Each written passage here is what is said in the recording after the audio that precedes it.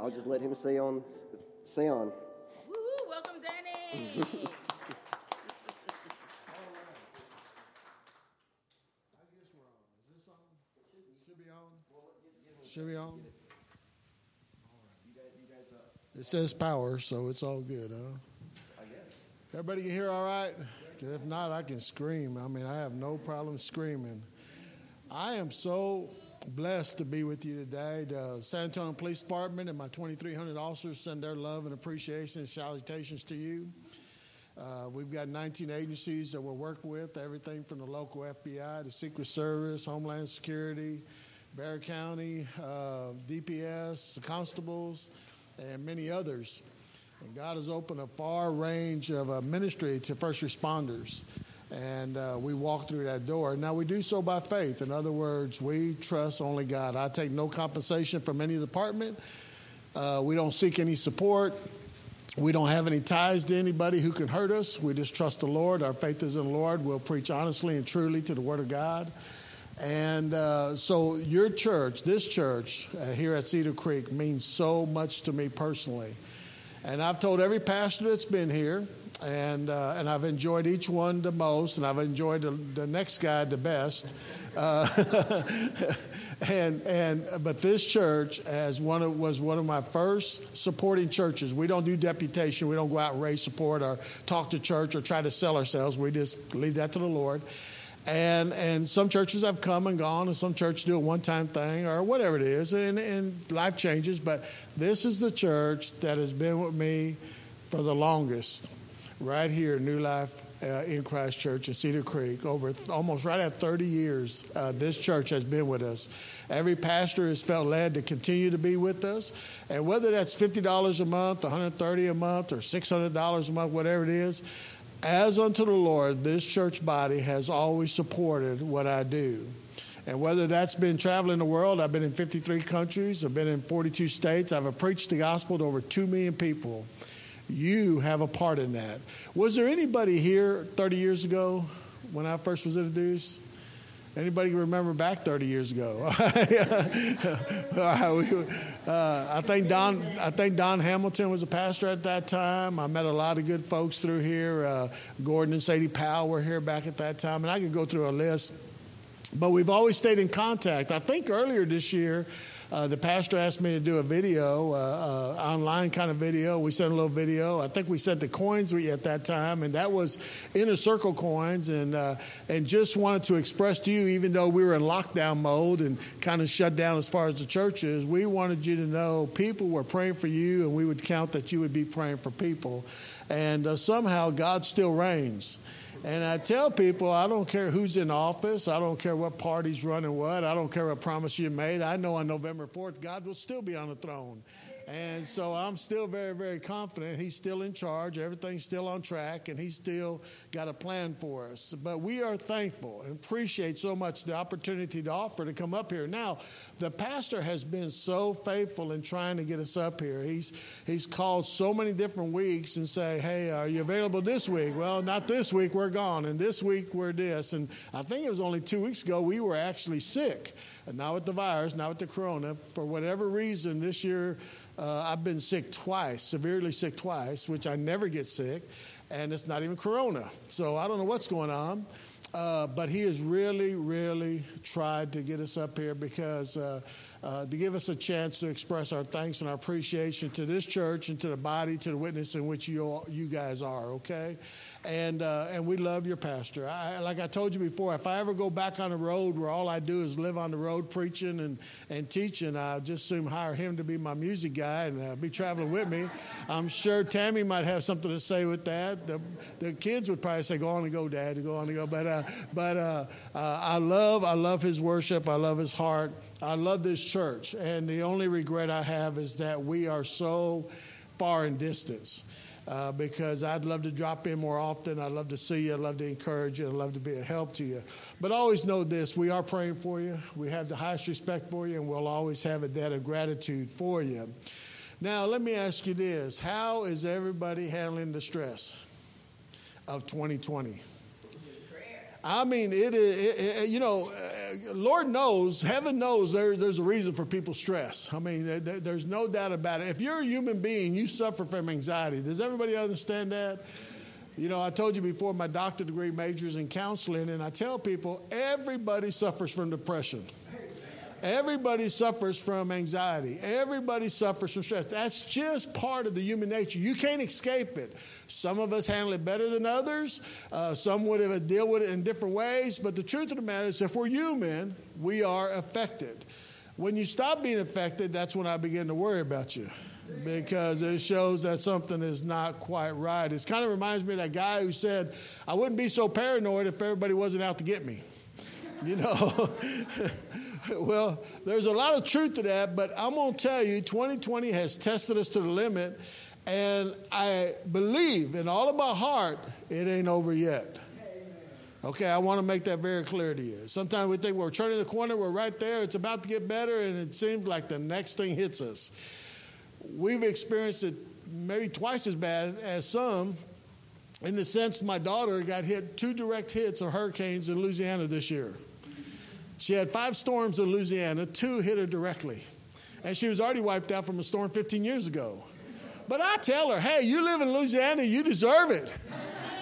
Everybody knows that's Hurricane Alley. I mean, you're going to stay there, duh. You know, suck it up, Buttercup. I mean, you know, you dumb Cajuns, you know. You moved out of Texas to go over there and put yourself in that mess. Don't be blaming God, you know. But you add that on top of it. You add our crazy elections on top of that. You add the upheaval of protests and riots. We see the onslaught of the police officers taking a beating from every side. And I appreciate when you let your officers know, you see them on the street, you see them at the store, say, appreciate you, praying for you, wish you the best. Because God has established a place for the police officer. There's 3 professions in which God gave the world. He says the world must have these 3 occupations. You must have a preacher. God has raised up preachers. Society's got to have someone who will foretell the word of God. It's not something they want to do. It's something they have to do. Number 2 is God himself elected there to be leadership in our society. He doesn't want any society, any generation, any community running without leadership, whether we call them mayors, whether we call them kings, prime ministers, presidents, idiots, whatever. No, I'm just playing. Whatever they are, God himself has put in power leadership, because it's not good. And listen to this, young people. It's never good when you don't have authority over you. It's never a good thing. That's not how God designed it. In the family, in the home, in the relationships, at school, in communities, we need to have a land of law and order. That keeps everybody healthy. God himself established leadership, and then God himself established the police department. God calls them in Romans the 14th chapter, ministers of righteousness, to execute judgment upon those that are evildoers. That's what God said. I tell my officers, I said, you guys know you're in the ministry? Yeah, they're all about passed out, because these guys are far from the ministry, believe me. You know? Most of them are far from Jesus totally, you know, but, you know, ministry, they get a little freaky, you know. But the truth of it is, God himself says you're ministers of righteousness to execute judgment upon those who would do evil. God always has somebody to hold us accountable. And so it's a God-ordained thing. But here we live in this 2020. We got riots going on. We got protests going on, the defunding of the police. We got hurricanes. We got forest fires. And then, of course, we got the virus. That's enough to make anybody anxious. That's enough to make everybody just a little bit stressed. But with that comes a cost. If we don't see it, we don't acknowledge it, we don't address it, we have to pay the dues. It has a great cost to not deal with anxiety, not to deal with stress. We can't get away from it. And let me tell you this, right now there's a phenomenal sweep in the country of all kind of conspiracies. I'm not even going to talk about them, not even going to justify them, not even going to clarify them, not even going to endorse them. What I am saying is that there's multitudes of conspiracies. Everything from the election being robbed and the cheating this and the bad that. And we got the vaccine coming out and it's been manipulated and it's got the 666 in it. And you'll take the mark of the beast and you'll be scarred for life.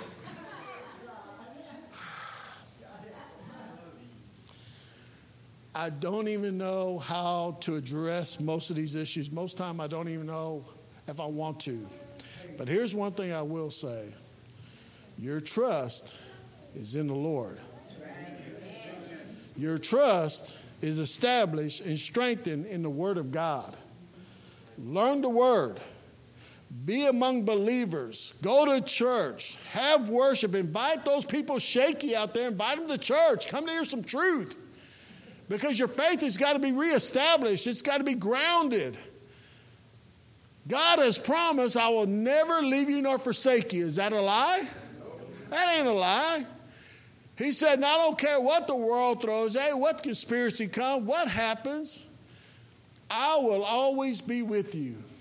Now, this is something I want you to understand. The very feelings we get caught up in is a lot like the same feelings the early church had, the early disciples, the early apostles. And I want to refer back to one of those. If you'll turn in your Bibles to Matthew, the 24th chapter. In Matthew, the 24th chapter, we have a situation here where Jesus is in the tabernacle, in the temple. He's worshiping and praying, which is his custom. He sets the example that he himself, the Son of God, wants to set the example that he finds it's needful to spend time with the Father and pray and to read the Father's word. I'm thinking it's probably a pretty good example for us to follow, right?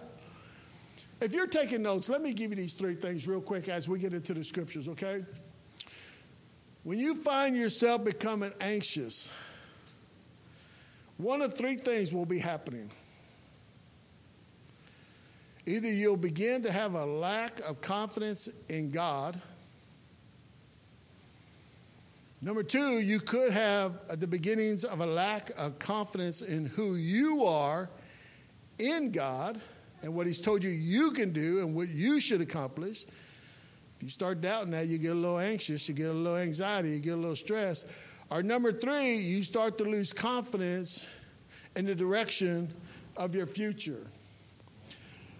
Did you know they sell anxiety at theme parks? How many of y'all been to Six Flags? And when I was a kid at Six Flags, one of the things they had the largest wooden roller coasters in the world, the Rattler and stuff like that. And they would sell it. You got to understand, when they engineer these things, they sell it based upon anxiety. Because people respond, good or bad, towards anxiety. And so what they do, they put you on a roller coaster. You start going up that first big hill, and you feel your heart doing this. And then you get to the very top, and you look over, and it goes. And then you go down, and then you get to the bottom, and it's going. And then your eyes are so big, and you're sweaty, and you're going, ah! Your knuckles are wet, all white and everything, and then you get off the ride, and you go, that was cool. Let's do it again. And they sell you on that. There's a high. There's a natural thing that you go through. But what happens is for some people, they swear they'll never get on it again. They didn't like it. They didn't enjoy it. They didn't trust it. It didn't build their faith. It shook their faith. They ain't going back. They don't even want to see Six Flags. They don't even want to see the gate to going into Six Flags. I want you to put yourself in the disciples' feet, because they had those moments of anxiety, and they were at a crossroad. Do I go back? Do I go back in? Do I keep believing, keep following? Or do I say that's enough? We pick up here in Matthew, the 24th chapter, verse 1, where it says, and Jesus went out, and he departed from the temple, and his disciples came to him to show him the buildings of the temple. Now, I want you to picture, you got to actually picture the scriptures, okay? Jesus is coming out of the temple, maybe he's dropping his shroud off his head. He's starting to walk there, and the disciples said, Lord, wait. Whoa. Don't go so fast. Notice this building. Notice these rocks. Notice this craftsmanship. Notice these skilled laborers. Notice the architecture of this thing. Lord, isn't this amazing? As though Jesus would be surprised. And Jesus said unto them, See you not to these things. I'm going to put this, I'm using the King James Version. I'll put it in very common English, okay? Don't get caught up in this. Here's what Jesus is saying. Look at this magnificent place of worship. None like it in all the world. In Jerusalem, it is the greatest building in all Jerusalem. And Jesus doesn't mean to pop their bubble. He doesn't want to be the party pooper, but Jesus looks at him and says, don't get caught up in that. Don't get caught up in buildings. Don't get caught in what color paint the walls are, what color the carpet is, or how comfortable the pew is. Don't get caught up in stuff. Jesus is telling his disciples, verily I say unto you, and the word verily means surely. Take my word on it. Verily I say unto you, there shall not be one here left, one stone left upon another, and they'll all be thrown down. And Jesus says, you're looking at this martyr building? He said, hey, listen to me. It's all coming down. And as he sat upon the Mount of Olives, not too far away, the disciples were disturbed. They came to him privately on their own, no big crowd. And they said, tell us, when shall these things be? And what shall be the sign of thy coming and the end of the world? Now, if you look at this, you're looking at really three questions. They didn't know it at the time. We know it now looking back. But they're saying, when's this going to happen? When's this temple going to come down? Well, we know it comes down by historical accounts, not even biblical accounts, by historical accounts. We know the temple of Jerusalem was torn down brick by brick. Mortar was knocked off. Rocks were thrown down in AD 70. You can look at the history. AD 70, the great temple of Jerusalem came down. Now, that's different from the question, when should be the sign of these things? When should be the sign of your coming? Now, the sign of the Lord's coming is going to be different than the sign of the end of the world. We know the Lord will come back, and he'll come back in a raptured church to call the church out, to call them to be with the Lord. He'll catch them away. We do know the world will go through 7 years of tribulation. We do know the world the Lord himself will descend upon the earth. He will reign upon the earth for 1,000 years, right? We do understand the Bible tells us very clearly the order of events, and then will be the end of the world. It'll be destroyed, be gone. So we know we at least got 1,000+ years right now, okay? We do know that. But there's three different questions they're asking, Lord, when will be the sign? And Jesus said to them, take heed that no man deceive you. Now, this is what I told you about all the rumors and all the, what was the word I used a while ago? Huh? Conspiracies. Thank you. My wife's not here to help me along, so she sends her love. She's been down, but I've got to watch her through her breast cancer and everything else. She is very highly acceptable to diseases, and I got to be careful, especially when I'm traveling.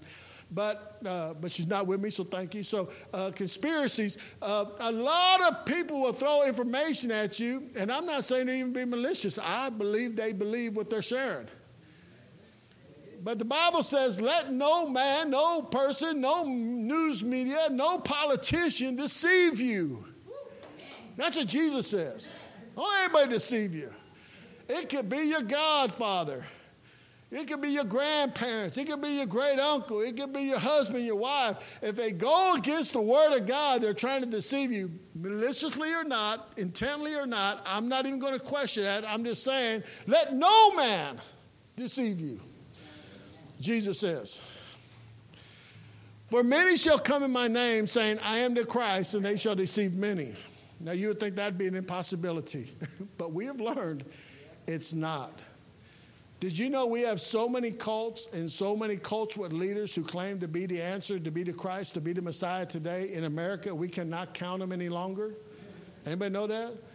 In the FBI, through Homeland Security and researchers, we know we've got about 600,000 that we can name and classify and tell you where they're at. After that, we can't even tell. There's so much, they're popping up everywhere.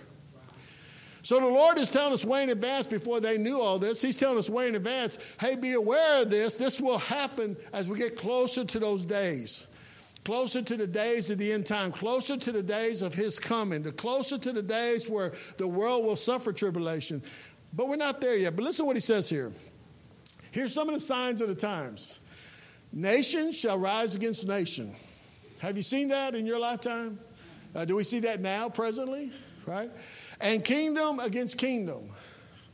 And there shall be famines. Now, the word famine literally means to do without. And mostly we're talking about food. Now, famine can come by droughts. It can come by floods. It can come by being destroyed like a hurricane, a fire. It just means that your supply has been taken out. We live pretty nice. We go to H-E-B's and we go to the local supermarkets and there's just shelves and we just got so much stuff until there's a crisis. Then you can't find toilet paper. I like that meme. I saw a meme this week, and it had the people gathering together, and everybody had to bring toilet paper, and they had about 7,000 rolls of toilet paper. And somebody says, "Did anybody bring any food?" You know? There always seems to be plenty until there's not any, right? Jesus says there will be famines. Do you know we have as many people dying of hunger today in the world than we've ever had in world history?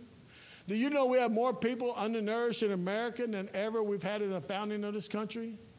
And I don't think it's necessary. I think we have resources for them. But the truth of the matter is we have a lot of people that go to bed hungry. And a lot of children go to bed hungry. It's not of their fault. And Jesus says, know this, there shall be famines, the lack of food, a drought, whatever call it. Then he said there shall be pestilence. Now, I got to be real honest. I'm going to be honest and transparent and vulnerable to you. I'm going to put my ego on the line here, and I'm going to tell you, I don't know everything. And some things I do know I'm wrong in. And I've made some silly, stupid mistakes going, duh. I do a lot of duh to me. I duh myself a lot, right? And I'm studying this word pestilence, and I'm going through pestilence, and I always knew pestilence to be, because we're talking about the famines and we're talking about the droughts. I'm thinking of grasshoppers and locusts and mosquitoes and carrying the Nirus virus and Zika virus, and we're all going to die, you know, and I'm thinking these bugs everywhere. And then I begin to look up this word pestilent, and it breaks it down, you know, from the Greek and, you know, and then later on to some of the Latin forms, and then we go into the English form.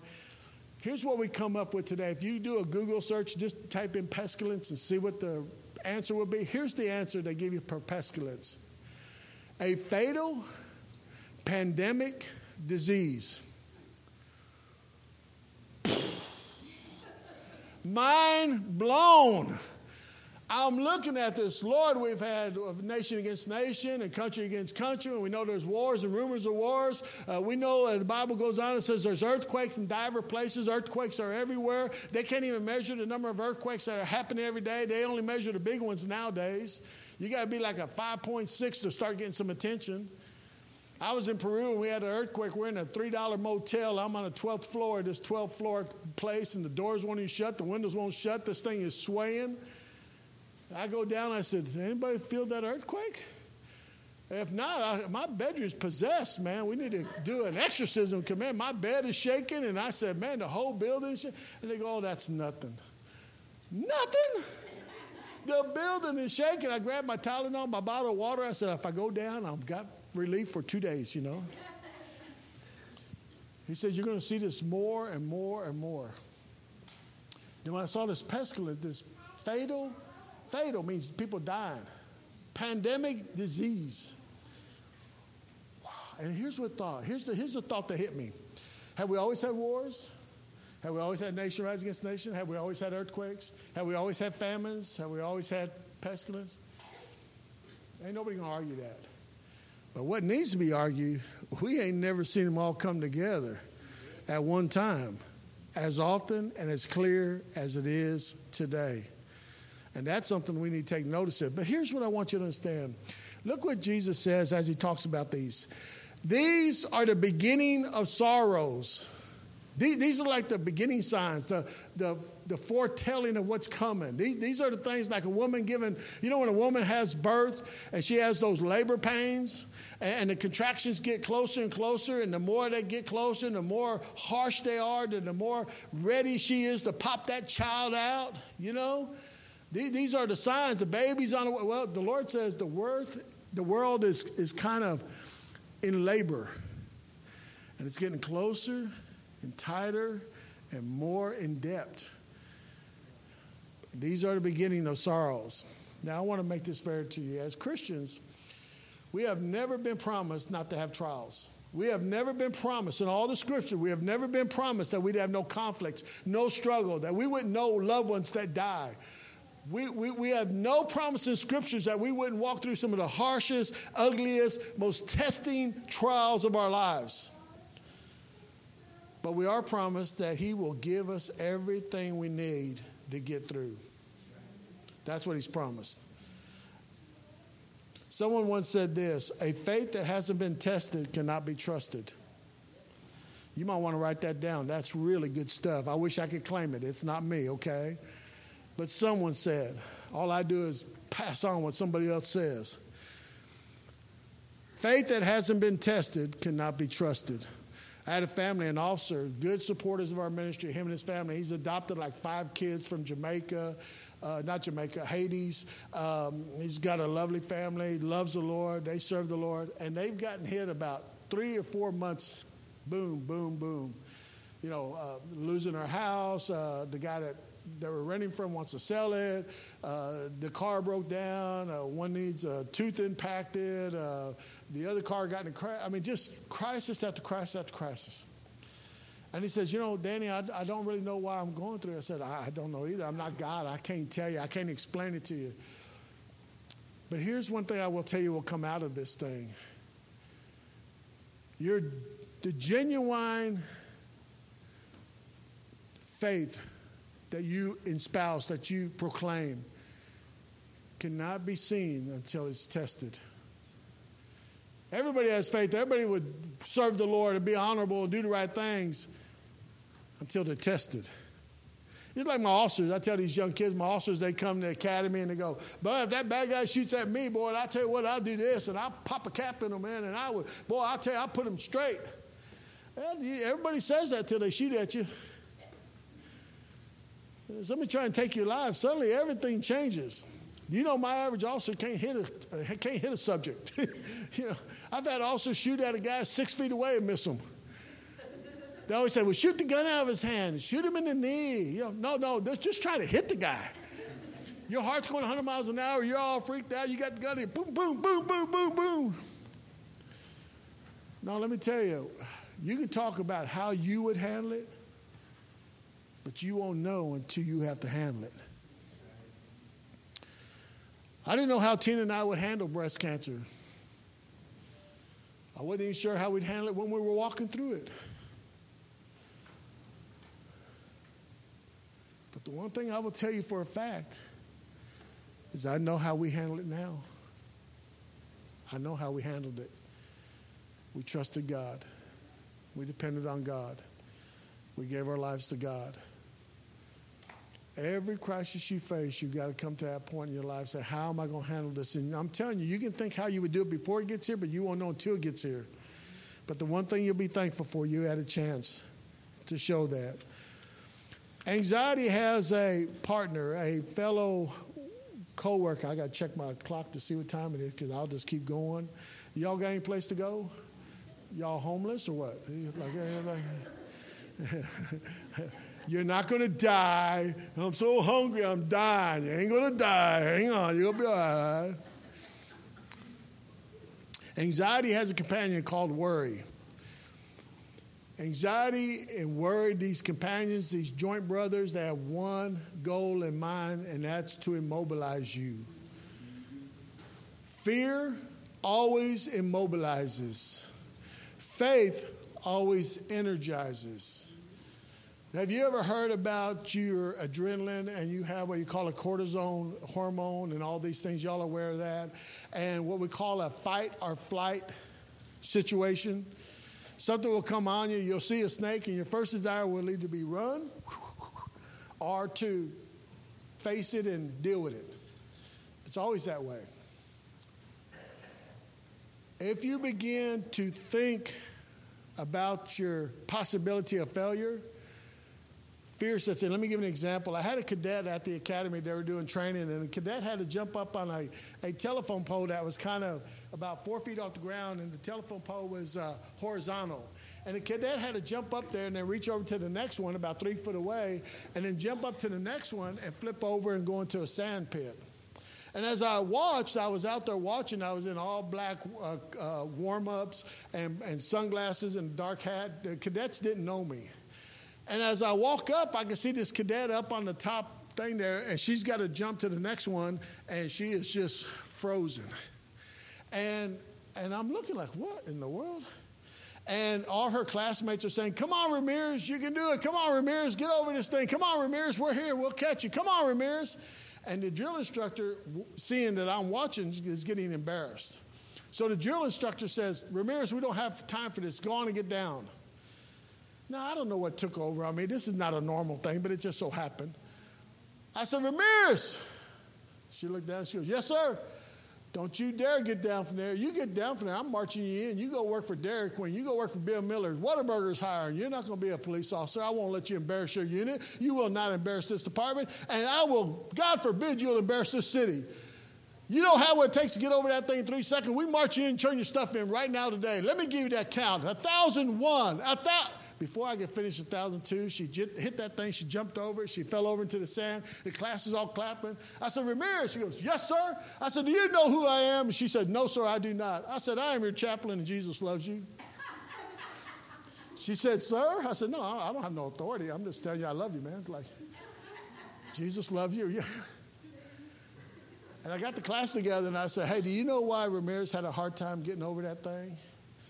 And they got all kind of answers. Young people got all kind of answers. I said, no, she thought about it. See, when we're training an officer, we're training you to go over that 6-foot wall. Not if you can. We're training you going over that wall. We're training you, you're pulling the gun and you're facing the gunfire and you're walking towards the gunfire and the guy's shooting at you, you're walking toward him, you're shooting. We don't train you like, well, what if he shoots me and what if this and what if there's no cover and what if nobody knows?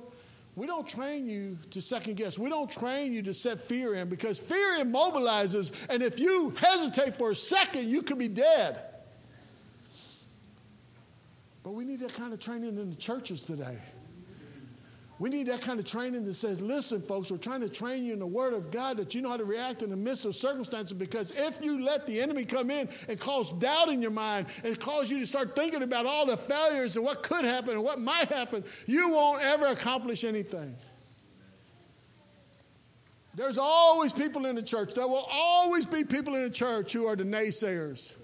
Well, we've never done it that way before. But we never tried it. We tried it once and it failed. It didn't work. You'll always have that. Fear immobilizes. Faith energizes. Now, why am I hammering that? Why do I want to hammer that today? Why did I feel like God wanted me to bring that to my beloved friends here at Cedar Creek? It's because you need to have your faith assured in the midst of all the crisis and all the headaches and all the rumors and all the, what was that thing I said? Conspiracies, all that stuff. In the midst of all of that stuff, you got to have your feet planted. My trust is in the Lord. I love how the pastor feels led to sing certain songs, and I go, dude, this ties right to the message. I won't be shaken. I won't be shaken. My trust is in the Lord. Let me tell you, if the enemy gets you doubt, well, what if you don't have enough toilet paper? Ah! What if you don't have enough paper towels? Ah! Egg shortage. Oh, don't let there be an egg shortage. Ah! Give me a break. There are people who don't have, 80% of the people in the world don't have those choices on a daily basis. And we act like it's a crisis because we're so spoiled and we're so soft and we get shaken so easily. But that's not why I'm sharing it with you. Please understand this. I want you to strengthen your faith. I want you to be resolved. It's going to be okay. God's promise is going to be okay. He won't forsake you. Have your faith on Christ. They say, look, our guy lost the election. I said, not my guy. My guy is Jesus Christ. My guy's still on the throne. My trust ain't in any party and any politician or anybody else. I pray God uses them. I pray God blesses them. I pray God restores them. But the truth of the matter is, whatever happens, my trust is in the Lord. If not, your faith will be shattered and you'll sit at home going, well, what's going to happen to my 401k? The same thing that happened 2 or 3 months ago and 3 years ago and 15 years ago. It's in the hands of the Lord. You've got to trust the Lord. Now, the reason I say that is because you live in a growing community. I mean, literally, there's neighborhoods going in all around you. Neighborhoods, schools. I mean, when I was here 30 years ago, you didn't even have the convenience store wasn't half open. Post office post office station there probably was open 2 days a week or whatever. It was like they had a Pony Express coming through. I mean, okay, maybe not that bad. Okay.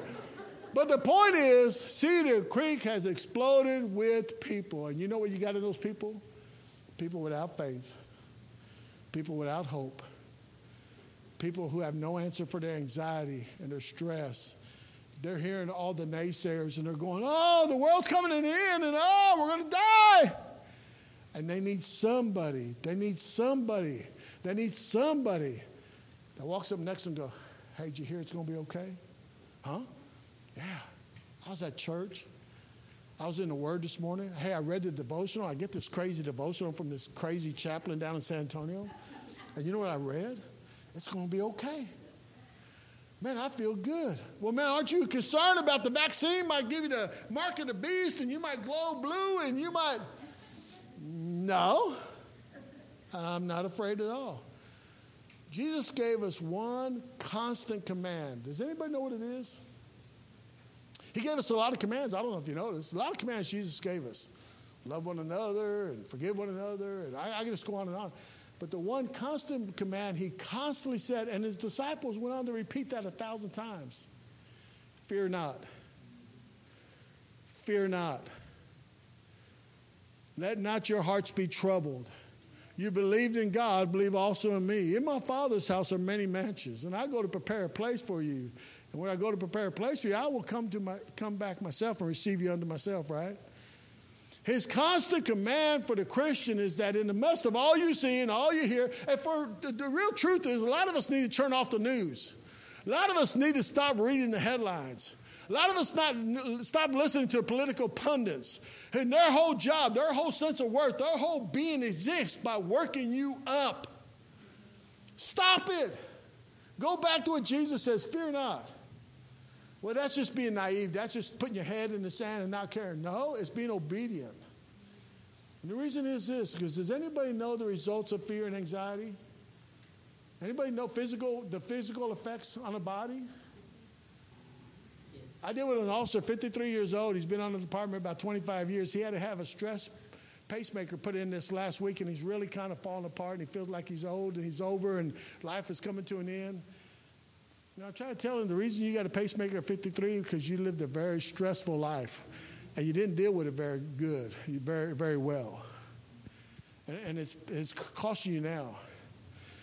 If you can't sleep at night, you have anxiety, you have insomnia, and you can't sleep, I guarantee it has some unresolved issues in your life, whether it's anxiety, stress, or so forth.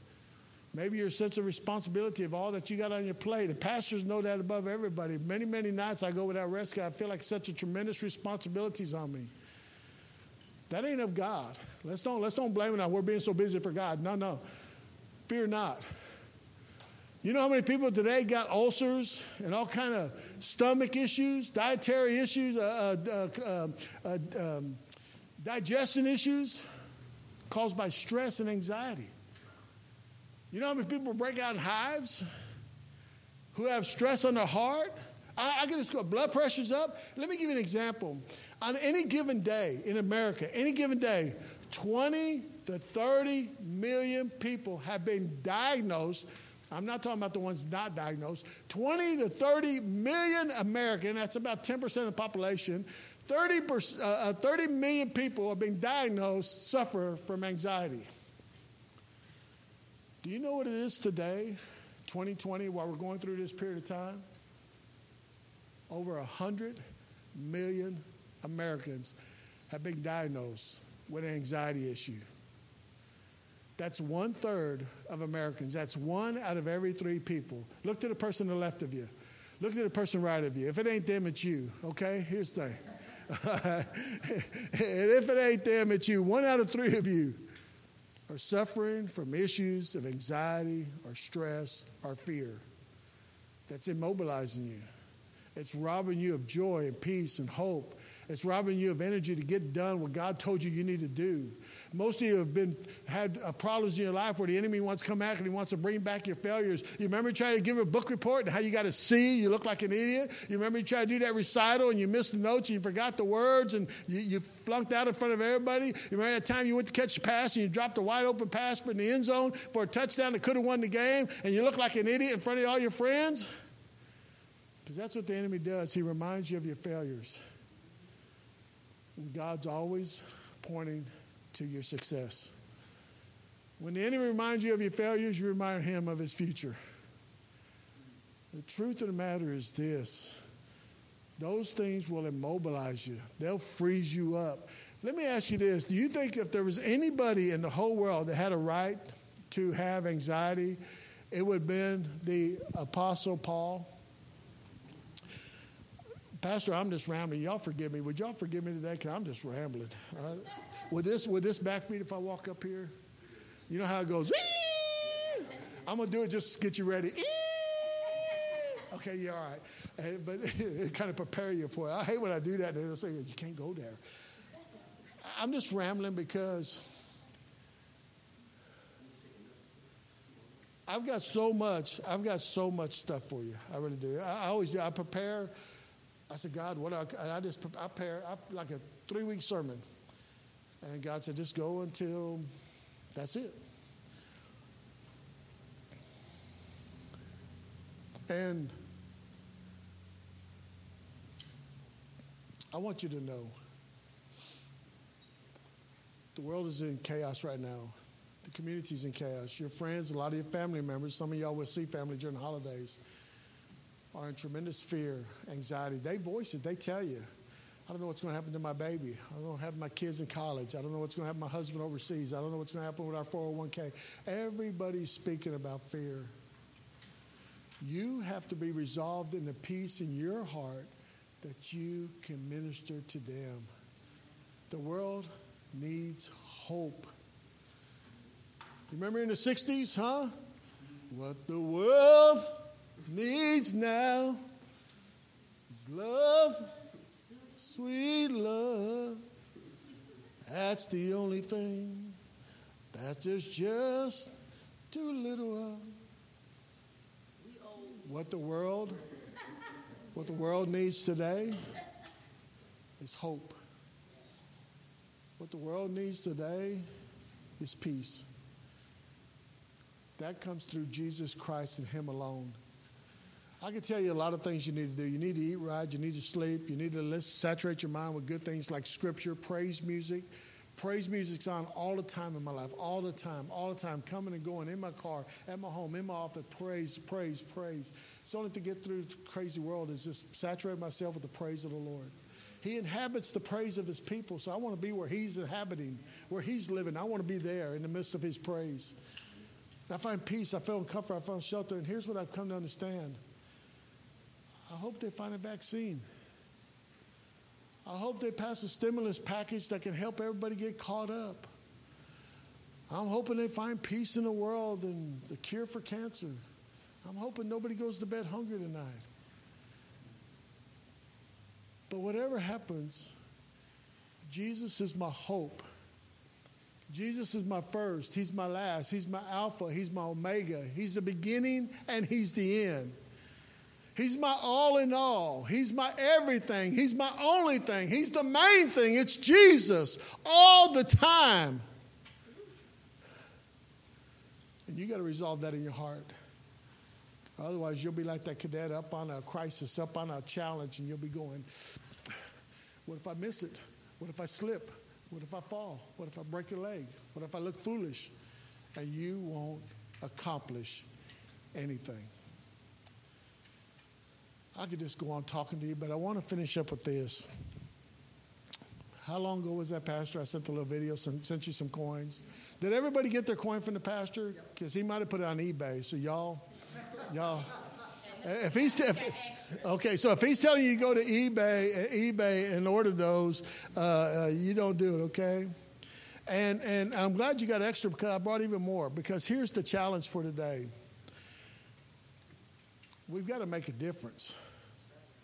Us going home and sitting in our little house and being comfortable and being quiet and just waiting for tomorrow is not making a difference. We got to get on the phone. You're 85 years old, you don't get out anymore, pick up the phone. Call the grandkids. Call your friends. Call your old buddy from work. Now you got texting. I love texting. I'm a texter.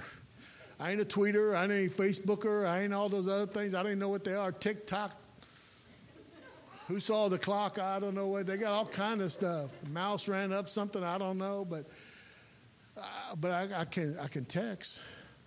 I text numerous people before I even got here this morning who I knew needed the word of encouragement. A pastor that's going to preach a message, a guy that's going to go into surgery, a man that's just celebrating his birthday, an 85-year-old man that's been in the ministry 53 years old, wondering if he has any work left in him. And I want to write to him and I want to text him and I say, brother, if you have no other word for anybody else in the world, your word is to me personally. I'm motivated today. I'm inspired by you. You exist maybe just for me. And he writes back, literally you can hear tears in his words saying, thank you, brother. I needed to hear that today. It takes so little, so very little to encourage people. So little. But we're not doing it and we got the answer. We're not afraid. We're comfortable in Christ. We know where we're going to go if we die. I get the coronavirus. What's the worst can happen? I could die. Man, that's a blessing. That ain't a bad thing. That's a good thing. I'm out of here. Whoop, bye. I do worry about being laid up. I'm not taking it lightly, right? But here's the truth. There's people out there today are scared to death. There's people at work, kids you go to school with. They are scared to death. So what I did, I brought even more coins. I brought even more because now I not only want you to keep one, you should all have one. You should have it in your purse. You should have it in your pocket, man. You should carry it with you. And every time you face a challenge, every time you face a trial, anytime you face something you've got to accomplish, anytime you have a moment of fear comes in, it could be about, are we going to make the rent this month? It could be about whether I should try for that new occupation. Should I try for a new job? Whatever it is, you should be able to pull out this coin and remind yourself, faith over fear. But here's why I brought extra today. And I told the pastor, and I thank you, because we talked about this months ago, being able to come up here and talk about this. But I brought extra today because each one of you should have one extra one in your pocket or in your purse. Because every one of you knows somebody that's going through a tremendous battle.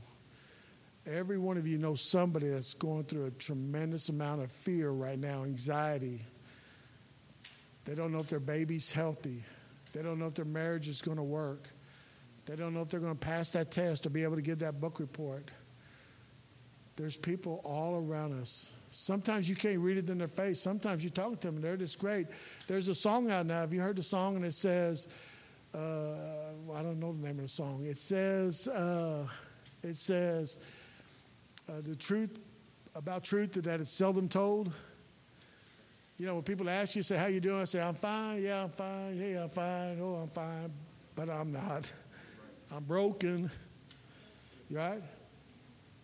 You ask people, we get so cliché. Hey, how you doing? They go, fine. And you just walk off. Wouldn't it be better if we just stop for a half a millisecond and ask him a second time? No. How are you, really? And you know what you'll find out? People will tear up. People say, well, I didn't want to say anything. And I don't want you to have to carry my problems, but I just got word that I've lost my job. Been there for 30 years and lost my job. Who's going to hire an old guy with no other abilities? I just got word that my mom's got cancer and she's got 6 months to live. And we don't know what to do. And if you would just show a little bit of respect of somebody and say, no, how are you doing, man? It could be in the 3rd grade. It could be in the 6th grade, 8th grade. Hey, man, I see that you're a little quiet. You're a little withdrawn. I know you're sitting by yourself. Is everything all right? Yeah, I'm okay. No, is everything all right? How you feeling? Well, I feel like killing myself. I was getting a haircut this week because I was going to come up here to be presentable. I'm one of those guys, I don't care. I can go like 6 months. I'm down to here, you know. I'm all over. And I go, okay, I got to be presentable, you know. My family at Cedar Creek expects better of me. And I'm witnessing to the girl cutting my hair. This young lady, she's cutting my hair. She's doing it. And we're talking, and she's asking me what I do for a living. I'm not sure you want to go there, but okay, here it is, all right? I represent Jesus, all right? And I started talking to her. She said, yeah. She said, we can all make an impact. I appreciate what you do. She said, but I found worth even here in the haircutting salon, which was Supercuts, Sports Clip. That's where they do the sports clip. She said, I had a guy come in yesterday and thanked me for saving his life. And I looked at him, I said, I'm confused. I don't understand. I'm lost here. I saved your life. He said, yeah, a month ago I came in to get a haircut, and I wanted to really get sharp and cleaned up because I was going to go home and hang myself. And I didn't want my family to worry about how I look or having to take care of my hair. They said I was going to be presentable. And he said, but you were kind to me, and you were thoughtful for me, and you encouraged me, and you actually made me smile. You actually made me laugh, and you made me feel human. You made me feel loved. You made me feel respected. You made me feel somebody wanted to hear from me. And I went home and I said, I can get through today. He said, I went through today and I went through a week, and now it's been a month, and I feel so much better. But your moment of me sitting in your chair and you're cutting my hair changed my life. I'm saying that to you. I want to share that with you because you just don't realize the impact you have. You just don't. That's for the pastor. That's for the preacher. That's for the speaker. That's for the doctor. Everybody has this influence. No. It's everyday people. It's the next door neighbor. It's the kid down the block. It's that kid that stops by to help the elderly person and tell them, say, hey, I love you. I respect you. You need anything? And the elderly person goes, thank you for giving me hope that there is still going to be a future after me, that there is going to be a legacy of America. Everybody needs hope. Everybody needs a sense of peace. We have it in Jesus. If you're here today and you say, I'm not a Christian, if I died today, I'm not sure where I would go. I'm not sure if I've ever given my life to Christ. Today's the day you find peace in your own heart. And that's by simply saying, in your own words, in your own heart, to simply say, God, I realize I'm a sinner. God, I realize I don't know where I'm going.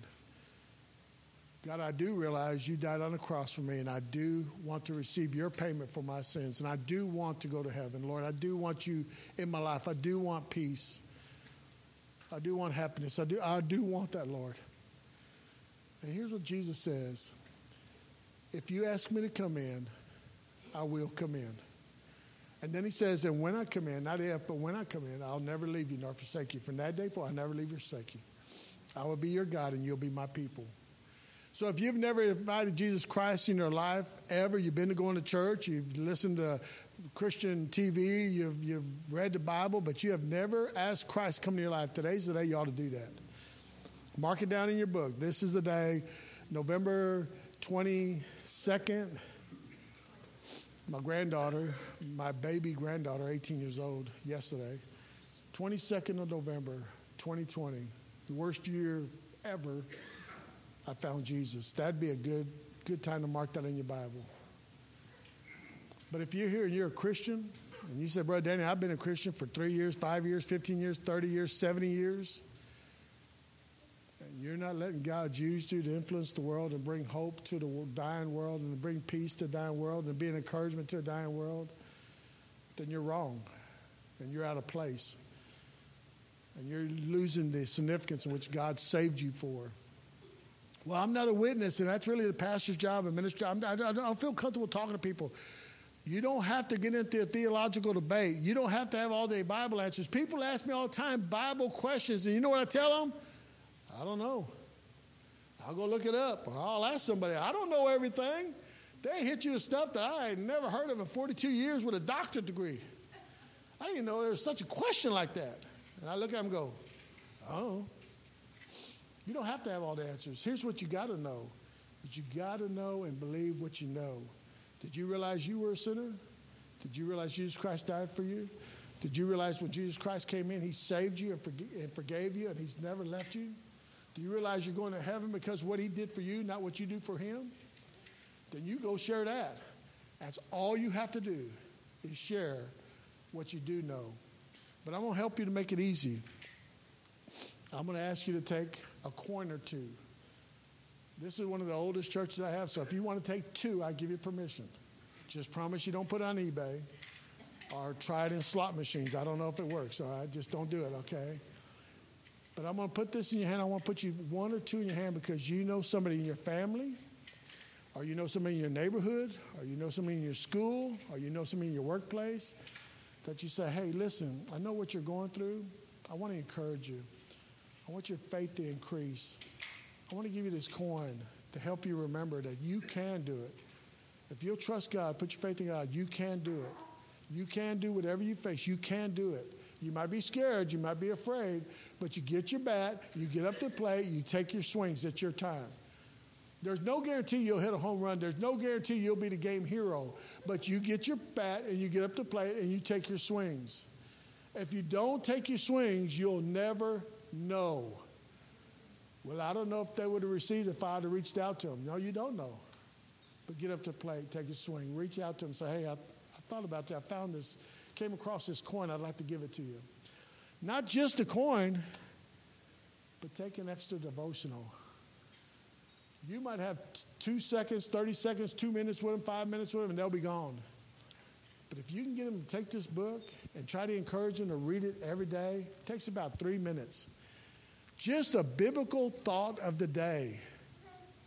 It can set the off balance of life in order. The whole world's so negative. The whole world's so pessimistic. The whole world is hopeless. And you read just an inspirational word from God's word, and you go, wow, it all balances out. It's going to be okay. There's plenty of devotionals, and you're going to have plenty more because I just sent another box up here that I should have brought yesterday, but I think I put in the mail and sent it up here. So you'll have plenty. Take the coins, take the devotional, give them to people who need hope because this church, by the next time I come, which according to this pastor, the way he calls me probably about every 5 years. But anyway, no, I'm just playing. I'm just playing. But I long for the day I'll walk in, there's not a chair available. Because the dying world wants the lighthouse. And for years, that's what Cedar Creek has been. Cedar Creek, this church has been a lighthouse, a beacon for a community. There's hope here. There's new life in Christ here, right? In this crisis, they can't come to you. They're scared to come to you. They're immobilized because they're trapped by fear. You have to go to them. You have to go to them. And you start building a relationship with them, and you give them some hope, and you give them some encouragement, and you put a coin in their hand, and you put a devotional in their hand. And I guarantee this, in 2 weeks or 6 weeks or 2 months or 6 months down the road, when the church is fully open, they will start coming because they found hope. Amen? Amen? Would you bow your heads just for a moment? Let me close in a word of prayer. Father God, even now as I come before you, representing your body that you died for, that you paid for, that you redeemed, I bring them before you, Lord, to simply ask an anointing upon the word that you have given us today that would reside in their hearts, that would build their faith, that would encourage them, that would strengthen them, but also will motivate them, Lord, to take that word to the streets, to their neighborhoods, to their schools, and reach out to people who are so desperately in need of hope. There's hope in Jesus. He's our only thing, Lord. He's our main thing. He's our everything, Lord. I pray that the community will begin to understand that hope is found in Jesus, and Jesus is available to them. I pray a blessing upon this church, Lord. I pray that you grab a hold of their heart. Not be content to come in with a few and sit around and hug each other, but with a burning desire to go out and try to talk to as many people as possible. Not theologically, Lord, just many people possible is that, hey, I want you to be encouraged today. I want you to know there's hope. I want you to know people are praying for you. We got a church that's open to you. We want you to come. I pray that you'd bless them, Lord, and draw them to you as we ask it all in Jesus' name and for his sake. Amen. Thank you so much for allowing me to be here.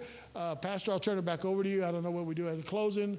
I'll be around until pretty much everybody leaves. There's coins up here. Help yourself. There's other devotionals up here. Help yourself. But please, I'm begging you, get them out. This is not for you to keep as a keepsake for 30 years. This is for you to say, God, show me somebody in my life that needs this, okay? Thank you so much. Pastor?